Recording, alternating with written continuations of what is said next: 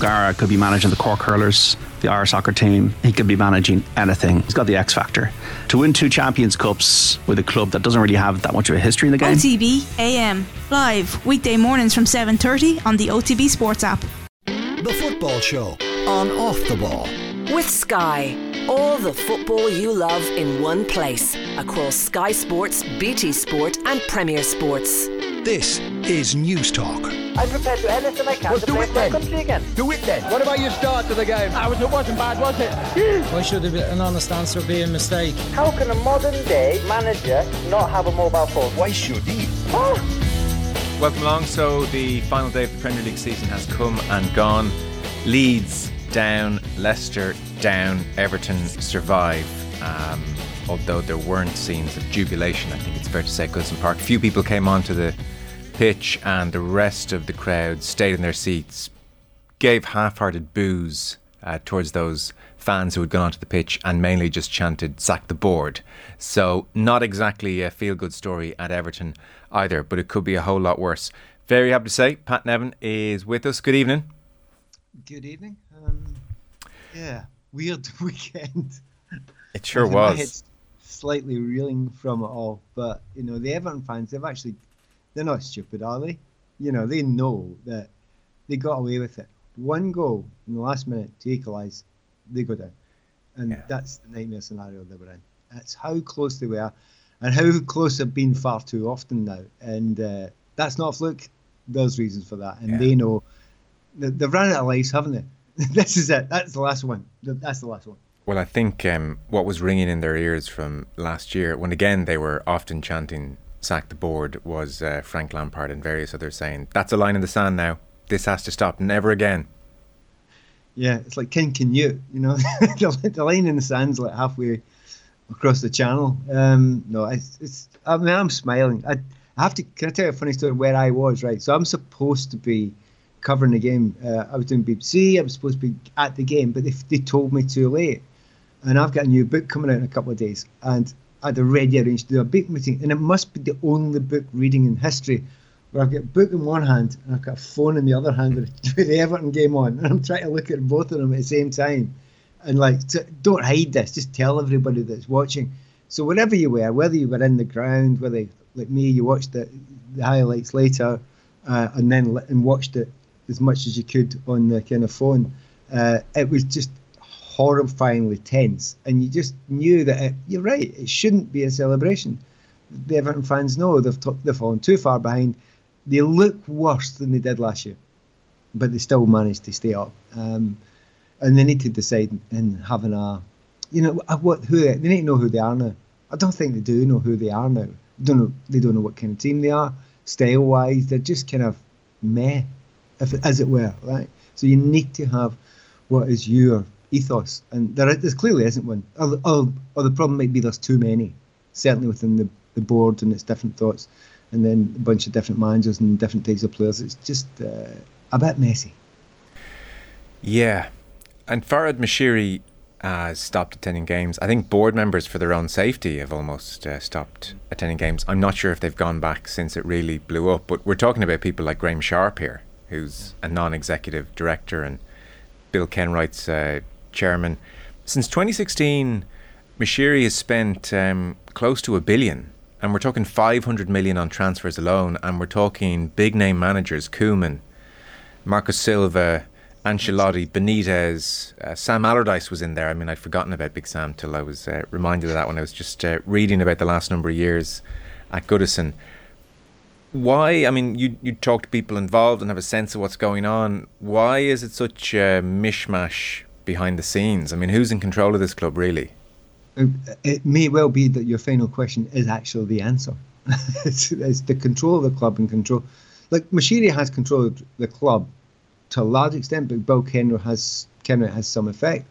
But control of direction, I don't know. Honestly, I don't think anybody really knows.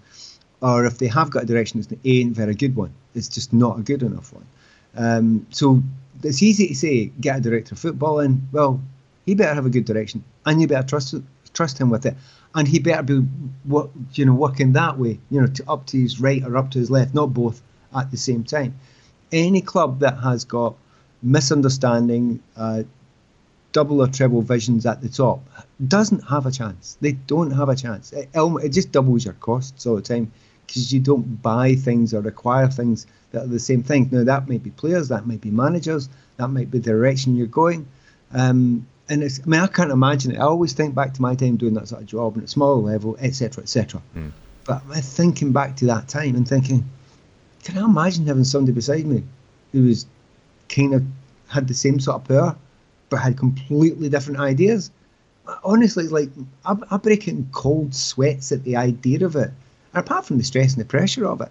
So, and especially if then you're not working together, you're working against each other, which is going to cause tensions because we're all human beings. And the fans know that. They can see that. It's not working right. It's not working comfortably. And there's been bad decision making. And yeah, hey, not every decision's been bad. There's been some decent players who've got in over the time, but they haven't been the right players at the right time in the right places. And again, this all seems dead easy, but you need to know the business. You need to know the game. And I'm just getting the feeling it's not joined up thinking. And it makes the other clubs that do it and do it well, they make it look dead easy. And from the outside, it does look dead easy. It's actually really complicated. Yeah. There's a lot to put in place, and you have to get everybody on the same page. And even if somebody's really good, but they're not on the page, they've got to go. Vicious though it might seem, they got to get out of the picture. So, I honestly, it frightens me. And you don't see me this animated. I get really annoyed by Everton now because it's going to happen. I'm amazed it didn't happen this year. I'll be honest with you. After the Fulham game, I thought it was going to happen. Then, Dyche actually gets a little bit of a tune out of them for a couple of games. And that was kind of all that was needed. But it just looks as if it could happen again. And if the FFP is what they say it is, and if there are further drawbacks in costs and spending because of the new stadium, it's unthinkable. It's not unthinkable. Nobody's got the right to stay up. But if they go down, their particular position with the debt and with the new stadium is scary. Yeah. You sort of feel like Dyche is the type of manager that will run the legs off them in pre-season. They'll be pretty honest and they'll finish 15th next year. It just has that vibe about it, best case scenario. I'm looking at all the players and they've got it in them to do it because they've done it 2 or 3 times this season. They've certainly done it in the game yesterday. They did it, I say they did it at Brighton. They had 22% possession. But they've shown it on sporadic occasions. And people think, yeah, it's in there, you've got it, you can do that sort of thing. Teams and players that do it sporadically tell me they can't do it all the time, or they won't do it all the time. And it's really unusual for those lepers to change their spots as a group, as a unit. So what any manager, Dyche seems perfect to some degree for me. Just if you possibly can, do the old-fashioned wheeling and dealing. But that's a kind of... it's such a limited scope in terms of its ambition. I mean, it's like this club has been badly run. There's no sign of real improvement. Dyche is like a strong manager who can cobble together limited players and the mistakes in the transfer market into something vaguely coherent, hence the 15th. And that's kind of, that's it's a grim thing as well. I said for Everton, history, and the fans and what they expect. And also the kind of old-fashioned, if you played for Everton, you know about the School of Science, the fact that you'd expected to go and entertain as well. Yes, they'll get behind you in tough times, but hey, they're coming in, they're paying their money, and it's a part of the world that isn't always the most, everyone's not minted up there, and it's tough sometimes to exploit. And of course, the vast majority of people that are in that ground are local-ish or born from local people. Across the Stanley Park, there's plenty of them there, but there's lots of people that come from around the world. I mean, yes, Ireland, lots and lots from there, but there's plenty coming from Germany, there's plenty coming from Australia, there's plenty coming from America. You're not getting those sort of levels at Everton. So you can't go and make it a kind of tourist club as well as a local club.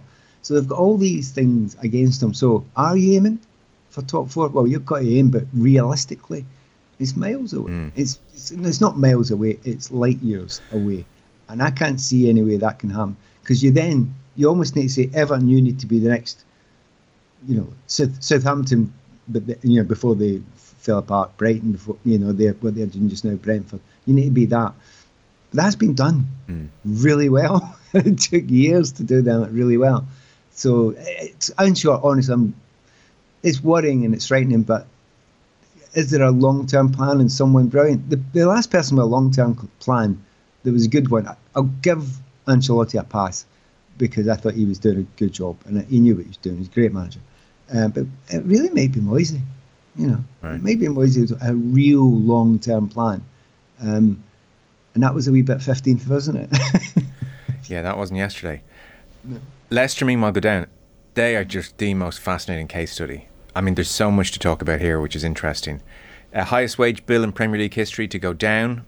And look, of course, I think that's a likely stat given the money in football now and inflation in football. But it's worth noting that their wage bill is 180 million sterling. So it is the highest outside the top six. So if the wage bill is as integral and significant as we're told it is, then the seventh highest wage bill has just been relegated.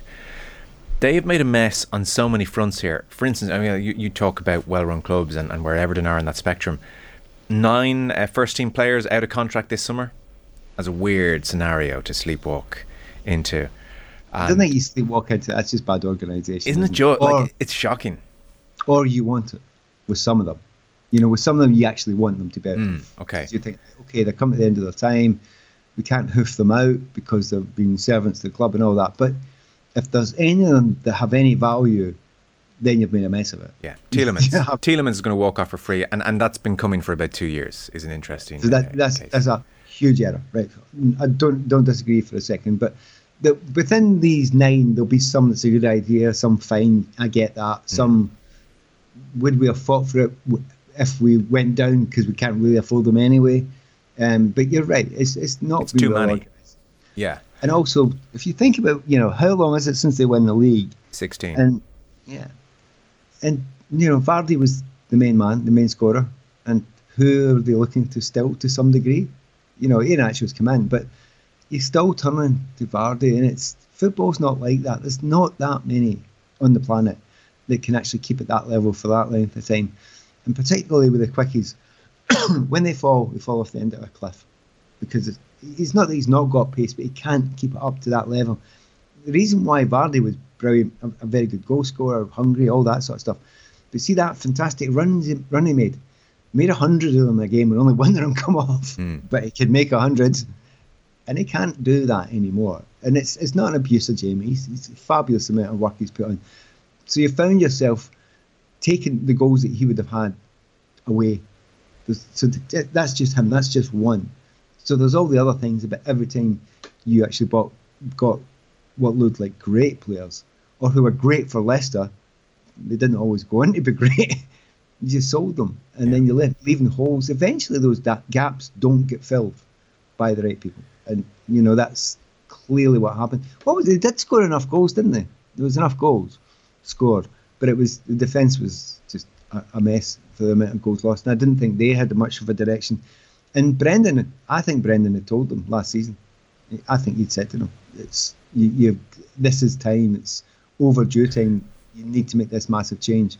And I think they might have thought, we can get away with it for another year. Yeah, and they were probably within their rights to think they could get away with it for another year. Really, don't get a manager to tell you what to do, then don't do what he asks you. Well, I hear you, because I mean, Rodgers is interesting in that when he departed last year, and Leicester had finished in the top 10 5 years in a row. They'd had 2 fifth-place finishes. Remember, they just missed out in Champions League, and then last year they had finished 8th. And I think in terms of goals scored, they were 5th in the table. So if they tightened up according to Rodgers, goals conceded at set piece, they could really do something at the top of the table. He had also around that time been critical of the attitude, in a sense, of players, and it seems when he returned after the summer, the players he had wanted weren't bought, and equally players he had wanted to offload had not been offloaded. And he came back post-summer talking about a different set of expectations. And he seems to have just hung around because they were paying him 8 or 9 million a year, and who's going to walk away from that? But for a good month, he just looked like a guy who was begging to be fired. I mean, I can't say fire me, but if you're just, in any way adept at reading my body language, what I'm saying in these interviews, just fire me. And they took far too long to do that, and that's another issue. But what a weird season. They win 1 in 10. So this terrible summer, they win 1 in 10 at the start of the season. And then because they have this quality that's still there, they go and win 4 in a row. That gets you 12 points. So they're 12th going into the World Cup. So you think in 4 games you get 12 points. The other 34 games, you just need 24 points. And they have a spell where they win 1 in 15. Like there's whatever, you can definitely blame ownership for sure. There's something in that dressing room though which was off attitude-wise. The runs as well. The runs that you go on they're horrible. I mean, I do have to think back to I had 1 relegation in my career, and the team was good enough to stay up. I knew that. It was easy. It was obvious. We were well good enough to. Talking about the stats stuff, right? You can make them say anything you like. We were 5th top scorers in the league and we went down, right? So how do you work that one out? Well, it's kind of not difficult. Goalkeeper might help, and 1 or 2 other things like that. But in the end, it's for me as a player. And I remember, like, right, okay, a lot's been asking me now, so I look at Madison or Barnes or whatever, right? Okay, it's my turn to do it. I'll do something special. I'll work really hard. I'll create stuff. I'll make sure it goes right. And it is the classic case in those situations. After 2 or 3 losses, you look up and you can see nothing. You can see people run away. You never see eyes. And you're going, you really honestly don't want it? You really are that scared? You really are that lacking in confidence? And they'll all say they're not, but nobody wants to be the person, or appears to be the person. I say nobody, but not enough people feel as if they can be the person. Until the last moment when everything's on it, and then they'll all fight and battle and chase and all that and scratch you. They'll do all that. But it's amazing while they're on those runs. It's as if players think, well, we probably won't go down, and I don't want to be the one the fans turn on, because they're already understandably limited confidence, just then plummets to nothing, and then they get dropped. They're out of the team, they might lose the job. That's the thinking, right?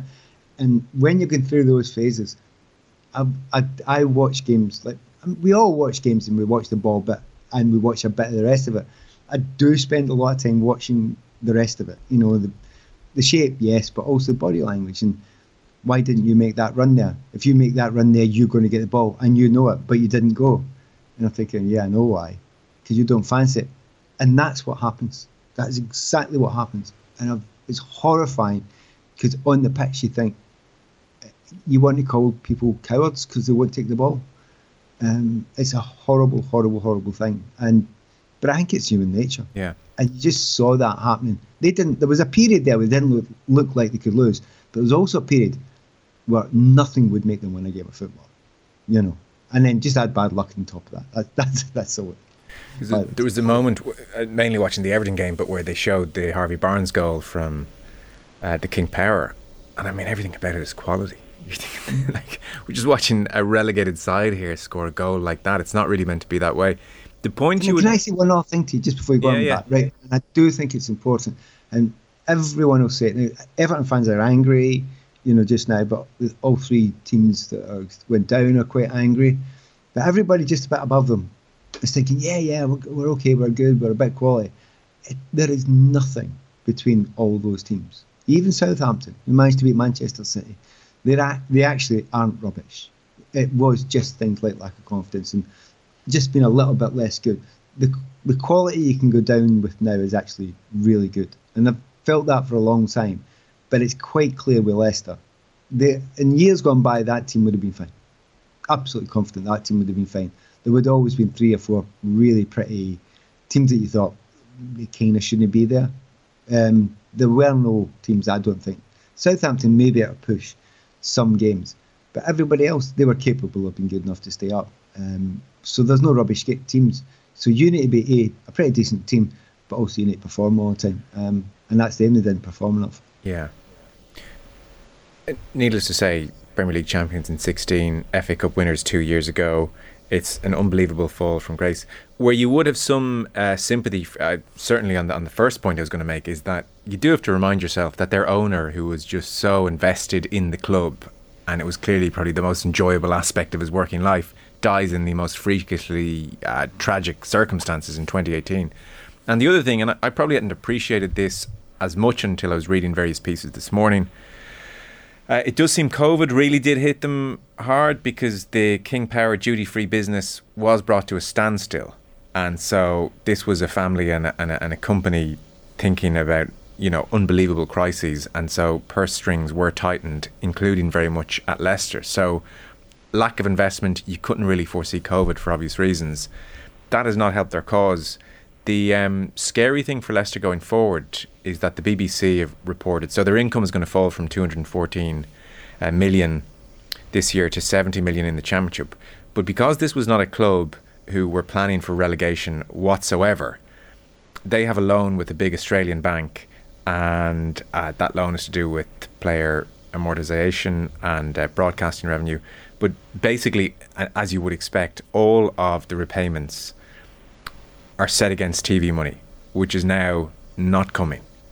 So it seems that the club will actually have no benefit from the parachute payments. They're kind of like, that's going to keep the big bad wolf from the door. There go the parachute payments.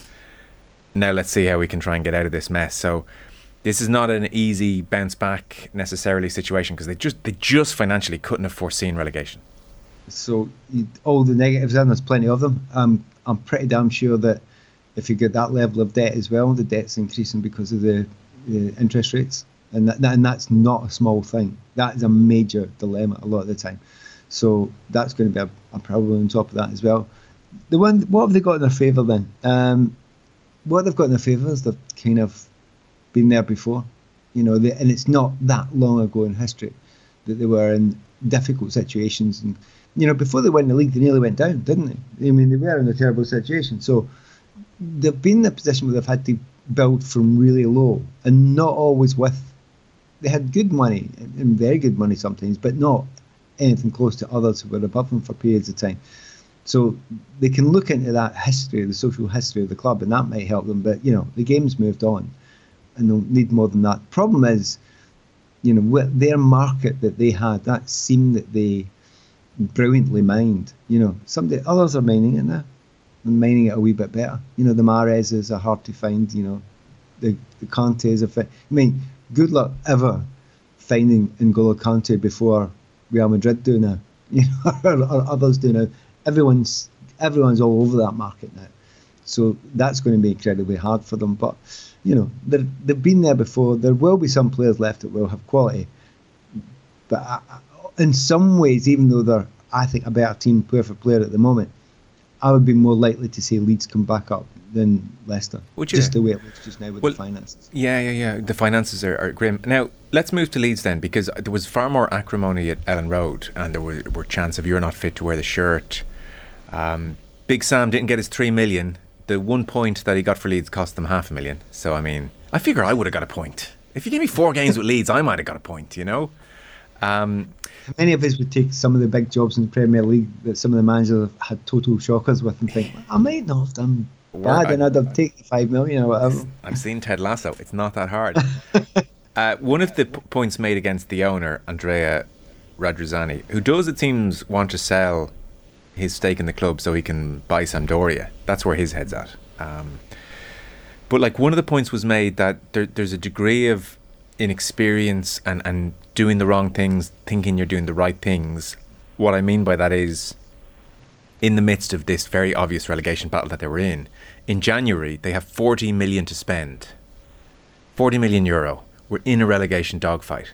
And they spend it on Georgina Rutter, who is a 20-year-old French under-21 player who has scored a handful of goals for Hoffenheim. Now, that's really shrewd, I would think, if in 3 or 4 years you know that Rutter is going to be worth 3 times the value and have time to flourish. When you're in the middle of a relegation, I mean, it's like these guys watched Moneyball and they thought, let's just do the right thing here. And there's a lack of football nous about what a relegation fight demands. Yeah. Don't start with the Moneyball. The amount of people you talk to in football now that are hangers on at big clubs and go, no, we're doing what we understand we're doing, the Moneyball thing, and then they talk, and you think, yes, I know everyone's doing it. I mean, every single team is doing it, right? You're not different from them. You need to do that and do something different on top of it, right? Okay, and it's almost, they talk down to you when they're telling you, and you're thinking, it's called statistics, mate. Yeah. Right, I get it. You're just using a bigger computer these days. Anyway, so they do that, and in times gone by, it was like, okay, we know what we need, and everyone knew they needed a striker. Was going. Bamford wasn't scoring as many goals, but looking around the world, you used to be able to look around the world and get a striker to come in and do a ton for you, for 6 months. See the guys that used to be able to do that for you, like Diego Costa. When did he get? They used to score goals. Then we'll get them in because we can't get the big definites. We're not going to get Osimhen, right? So we'll get the ones that could do as a job. You could go and get Lukaku. He may not score you a goal. He scored plenty of Italy. He might not score you a goal. So to be honest, that is the hard one. I think they went for the right position. I honestly do. I think the right for centre backs and centre midfielders, centre forwards, what they seem to be looking for and what they needed at that point in time. But it's an ugly market if you're down at the bottom. I don't think that was a big problem. The big problem was you work and work and work to be a Bielsa team, and then you're a semi-Bielsa, and then you're nothing like it, and then you think the players are going, what are we? Yeah. Do we know? And I don't know if any Leeds fans listening, and I know that there are a lot of Leeds fans listening around in Ireland. You must know that feeling, that sinking feeling watching Leeds United this season, where you think, we're 3 against 1 again. We've got one defender and there's 3 guys running at us. Nobody else. It doesn't happen to anyone else close to that. So the structure was messy and it actually didn't seem to matter what manager it was. Yeah, it's strange. 78 goals conceded all season. I guess an interesting, as a final thought on this, a comparison of Leeds versus Leicester. I was listening to somebody make the point that, Leicester are going to be pillaged now because they've loads of really good players, whereas do Leeds really have Premier League standard players dotted around that pitch? Like, are Premier League clubs going to say, I can't wait to hoover up some of that Leeds talent? Like, the argument was made, Bielsa, it was one of the great overachievements. Yeah, I'm looking through, I've got 2 in front of me here that play the weekend there, and there's not really obvious ones. I mean, Rodrigo is a good player, and a better team might look a better player. It strikes me as always somebody who should be the main man in the team. And he's not going to be a main man in a top half of the Premier League team, right? But he could maybe, in time, do a really decent job. But apart from that, there's not many that you're going to jump out. A number could do a decent-ish job, cover, centre back and things like that. But no, they're not jumping out at you. So you're right, they might be a team that you actually may be able to work with quite well and adapt quite well. But everyone who goes down's got a tough job, and it'll be a different job for everybody. It's just the feeling with Leeds, with the background they've got. They've been there before. They've fought so hard to get out. They managed to get up. I think they could fight and bite and chase and get up again. But I know what that league's like. I played in it 4 or 5 years in that league, and it's hell. It's absolutely hell to get out of it, because there are always 4, 5, 6, 7 decent-sized teams, and sometimes 2 or 3 that are not huge teams, but they're well organised, and it's not going to be easy for them. Let's take a short break. There's more to discuss. The football show is brought to you by Sky, proud partner and supporter of the Republic of Ireland women's national team. Back in 1 second with Pat Nevin. Football on Off the Ball. With Sky, proud partner and supporter of the Republic of Ireland women's national football team. This is News Talk.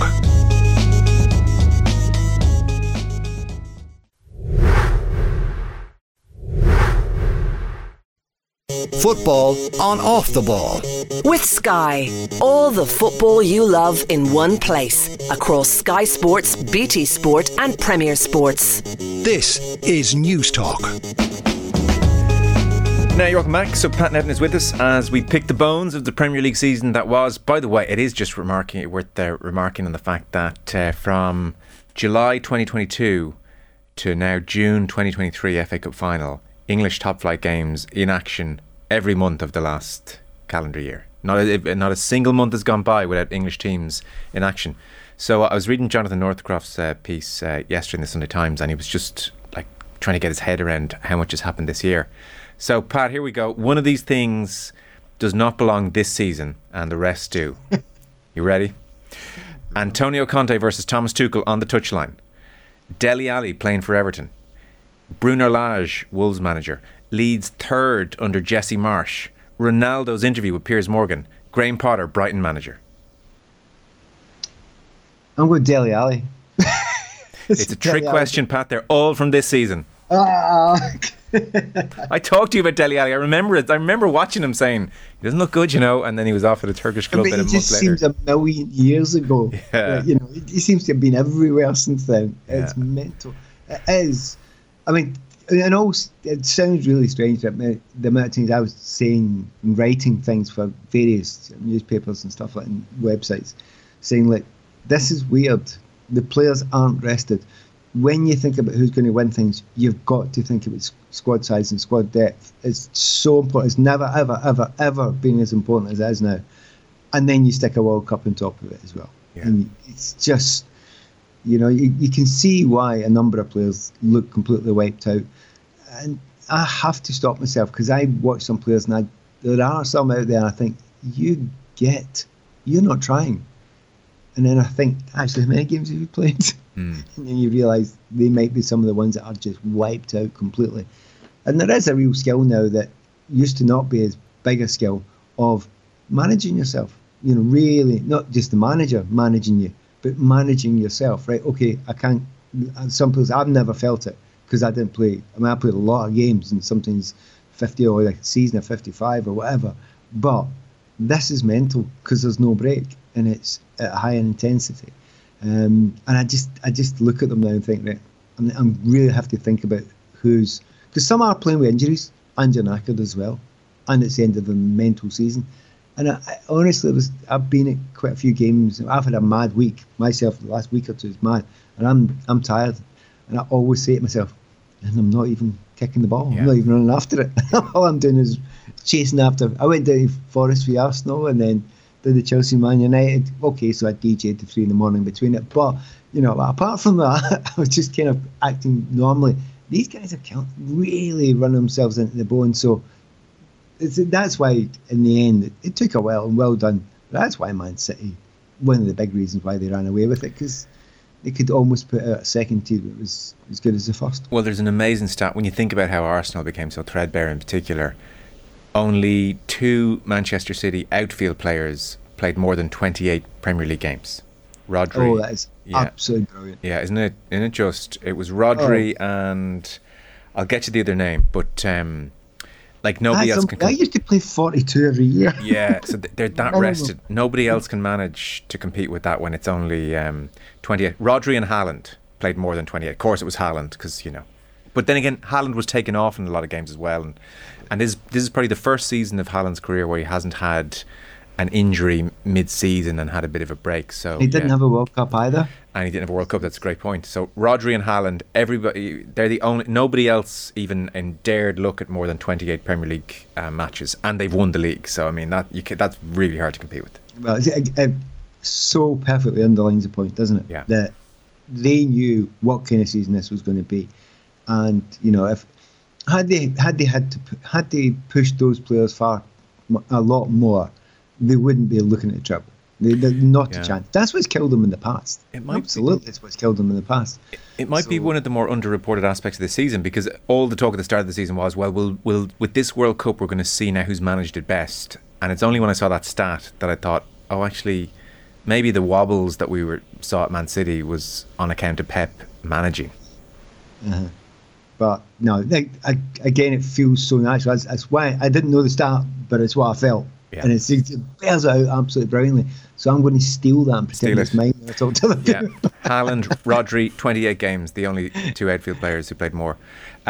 It's funny, on Pochettino and Chelsea, which is now official, I did yesterday just caught a bit of the Sky coverage, and Micah Richards, he parroted what I've been saying to people, and Jamie Carragher stopped me in my tracks a bit. So they were asked about next season, and Micah said, Chelsea, wait and see Chelsea, they get a striker next season, they're going to be thereabouts.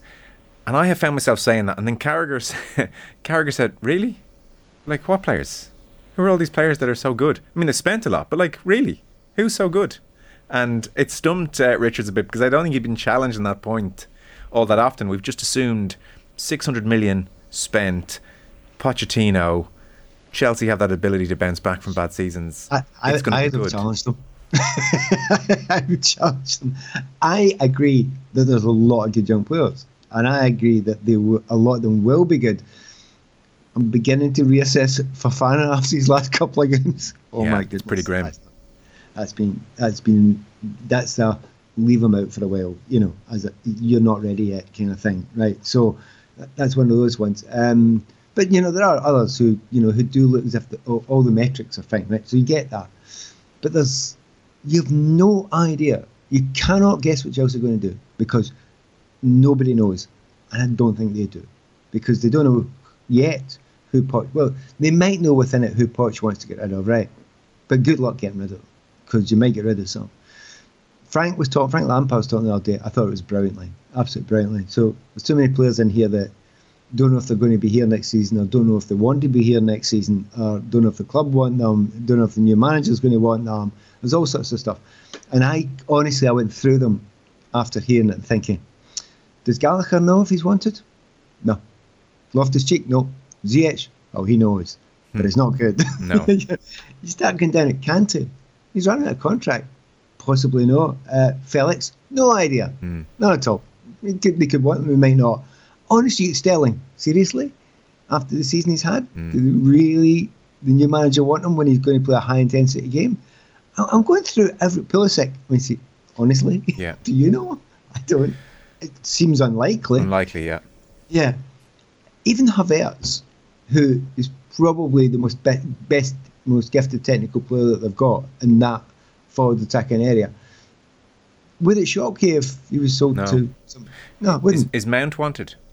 Exactly. So Mount, the most obvious twice player of the year, and he's wanted, but because of the contract, I'm guessing. May I hand up guessing here, right? I have no inside information, but if somebody like Raheem Sterling comes in and earns what he's earning, which is multiples of what Mason's earning, and Mason's doing so much more work, and he's been player of the year twice, and Mason's thinking, really? Yeah. I think not. Yeah. I'm not having that.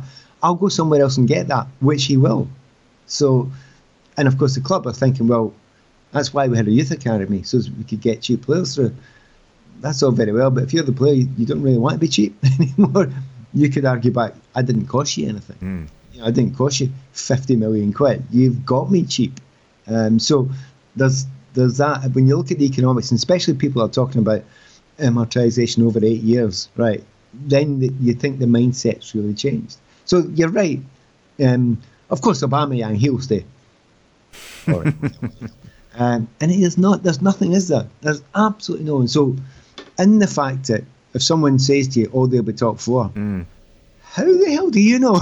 Yeah. No. Nobody's got a clue who's going to be there, what system, style, anything. Even the best, most obvious players, Reece James, he can't get fit, and it's there's now absolutely 100% on the worrying scale for somebody at that age can't actually get a full season or close to it. And he's a fabulous player, probably the best going forward. So there's enough quality to build something interesting. And if you're a manager, Poch, I think it's a great opportunity if you believe you'll be given 2 years. Yeah. It is going to be one of the more interesting summers at any club. It really will be. Give us, I didn't give you a huge amount of notice, but give us Pat Nevin's team of the season. Oh, yeah, no, I did look at it a wee bit. It's, where did I keep it? So I don't forget it, because I think most people will, there's certain stick-ons, isn't there? There's certain ones you think, oh, well, we got to do that. So how many stick-ons? I'd go 5 stick-ons, right? Okay, go on. 5 out of the 10 outfield players. I think Trippier, I think he's been that good. I mean, one or two people, you probably say Alexander-Arnold, yes, but Trippier has been fantastic, and I've seen him quite a few times, and he's been so important to his team, and he's one of the main reasons, if not the main reason, why his team are where they are just now. Cannot ignore De Bruyne. He's just been too brilliant with his assists. Do you know, wouldn't disagree with you, he had a weird couple of months in there too. He did, yeah, but he's world class. And see, at the end of the season, when his teams won the league and probably Champions League and probably FA Cup, he was there when you needed him. No, it's true. His goal at the Bernabeu, I know it's a Premier League team of the season, but that's emblematic of where he's got to lately. Right. So he's in. Haaland, obviously. I dare anybody in the world not to. And by the way, Kane, exactly the same. Harry Kane. Yeah, he's been overlooked in far too many teams of the year. Oh, I honestly don't think he can. I mean, Ivan Toney's been good, and there's others that have been good. But look at the numbers, man. You know, and he's playing with a team that's it's not been good. I mean, it's classic. We're talking about you're saying about Vardy with Leicester. You take the old Vardy at Leicester, and what you're left with, yeah, a good team, but you're down that end, not that end. Take Kane out of that team. Oh, for goodness sake, that is really, really scary, right? So is this a good old? This is a good old-fashioned 4-4-2 then? No, I'm going to go 3-4-3. So I've given you one defender. Okay. 2 midfielders are Kevin De Bruyne and Odegaard. I think he's quite close to being. He should deserve it because there's been a bit of a fade recently. Don't ignore the rest of the season. Again, he's been fabulous for large parts of the season. I think he's been wonderful. I'm pretty close to putting Gundogan in there as a definite, but I'll put him in the team. I'm putting him in the team, but I understand why people would argue him, right? To some degree, because it's not been the whole season. But it hasn't been the whole season for, as you correctly say, any Manchester City player. Because they don't get to play every single game, right? So, I'm going to put some flesh on it now. So, got a cup of tea. That's just what I needed. Excuse me. So, goalkeeper.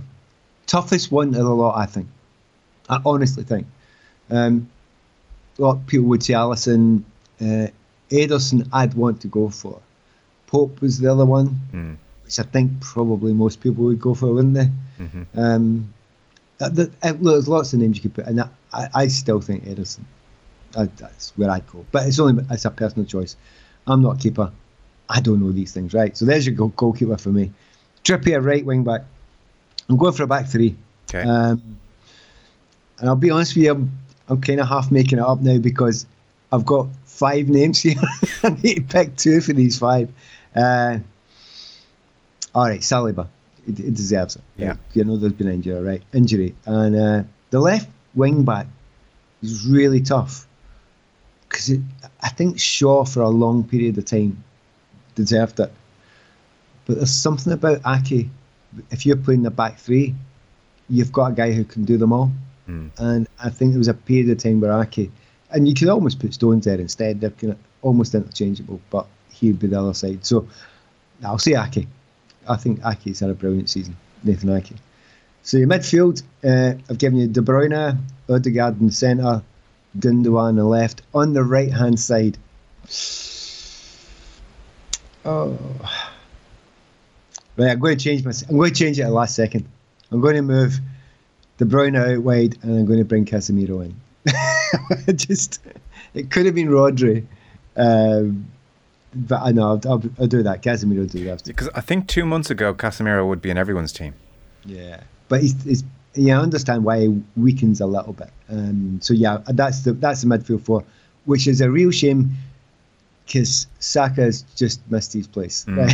he's just been hoofed. He's on a bench, and that's a shame. He doesn't deserve it. It doesn't mean he's been rubbish. It means, there's so many good players there. You're up front. It's just don't care who's where. Haaland will be up top. Kane one side, and it's the other side is a really, really tough one to call. There's a bunch of players. I want to put Matoma in there, but I'm not getting away with that. I think Rashford saved Manchester United this year with that middle period. Did he do it for long enough though? A middle period, is that enough to get into Pat Nevin's team? It's really tight. Who are you going to argue that should get in instead of him? That's the point. Would you put Saka in there instead? Would you put Grealish in there instead? Maybe. I'd put both of them in instead, actually. If I'm being honest. And I wouldn't argue because I like that type of player more, and I would like Matoma in there more. But I think that's it's oddly enough for a team like Man United who aren't great and they're okay, they've been decent. Yeah. Man City a million times better. It'd be weird having 3 Manchester United players in there, but I think Casemiro certainly deserved it. Shaw didn't quite make it, did he? No. So Rashford, maybe that's a sympathy thing as well for what seems to have gone through. Also, the other one, there was a massive temptation, but next year definitely was Kanji, he'll be, left centre back, left back, and he just at that age he could be anything now. He could be absolutely anything. So it's a 3-4-3, and it's all right. There's some good players in there. Well, listen. It's a you score 4, we're going to score 5 kind of a team, but that's okay. Yeah, that's always my team. I had a feeling. So Ederson, your back three is Trippier, Saliba, Ake.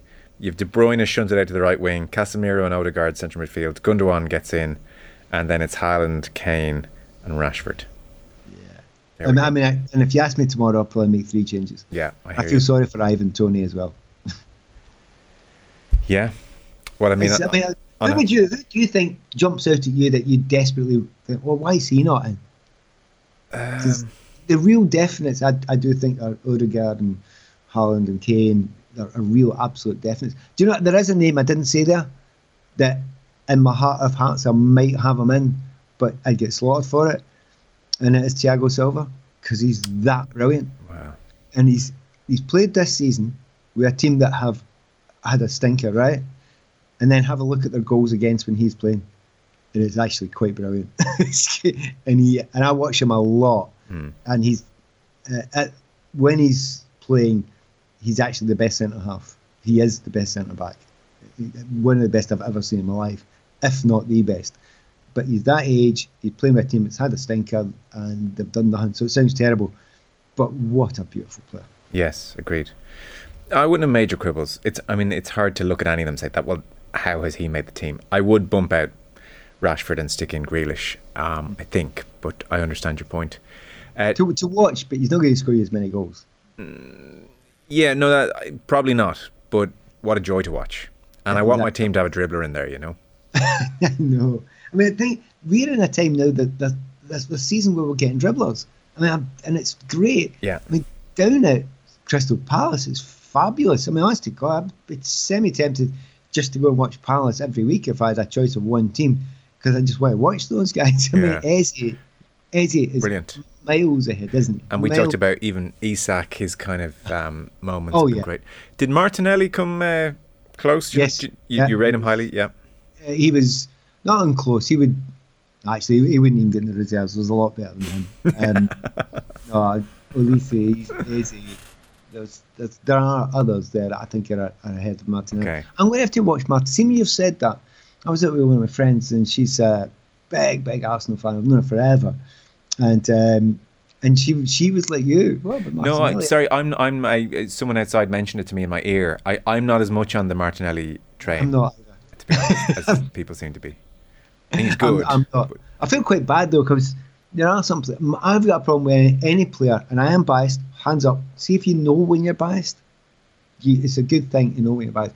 And my bias has always been, as you probably well know, if any player pretends to be more injured than he is at any point in time and rolls about, you've kind of lost me, right? You have kind of lost me, and you're going to have to be unbelievably brilliant to get me back on side again.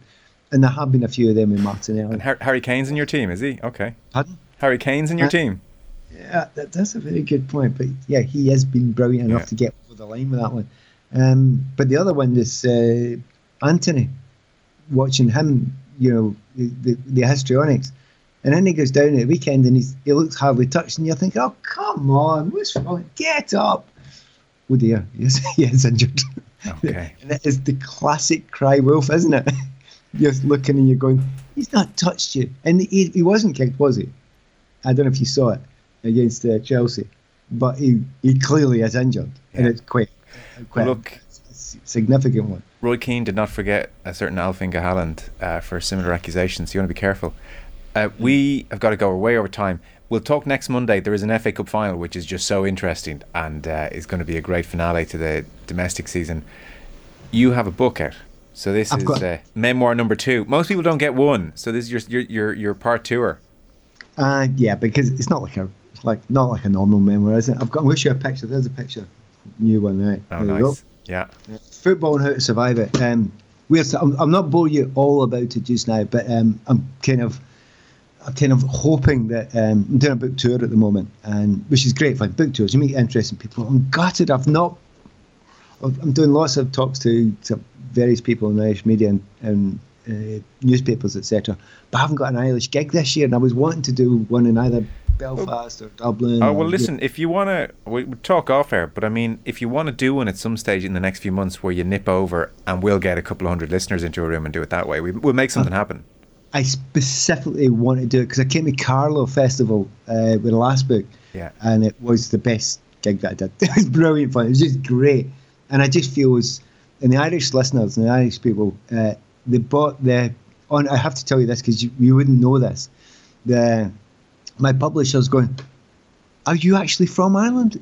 Your numbers in Ireland of selling your last book are off the scale." Wow. And I went, "Well, I do that for off the ball and that, yeah, but and News Talk's been good and yes, my history is Irish." And they said, "No, but this is really odd." Interesting. So the numbers are phenomenal. And do I get a cut of that, or what's? Well, let's talk off here. Sorry, your book's on the way, don't worry. That's all, sadly.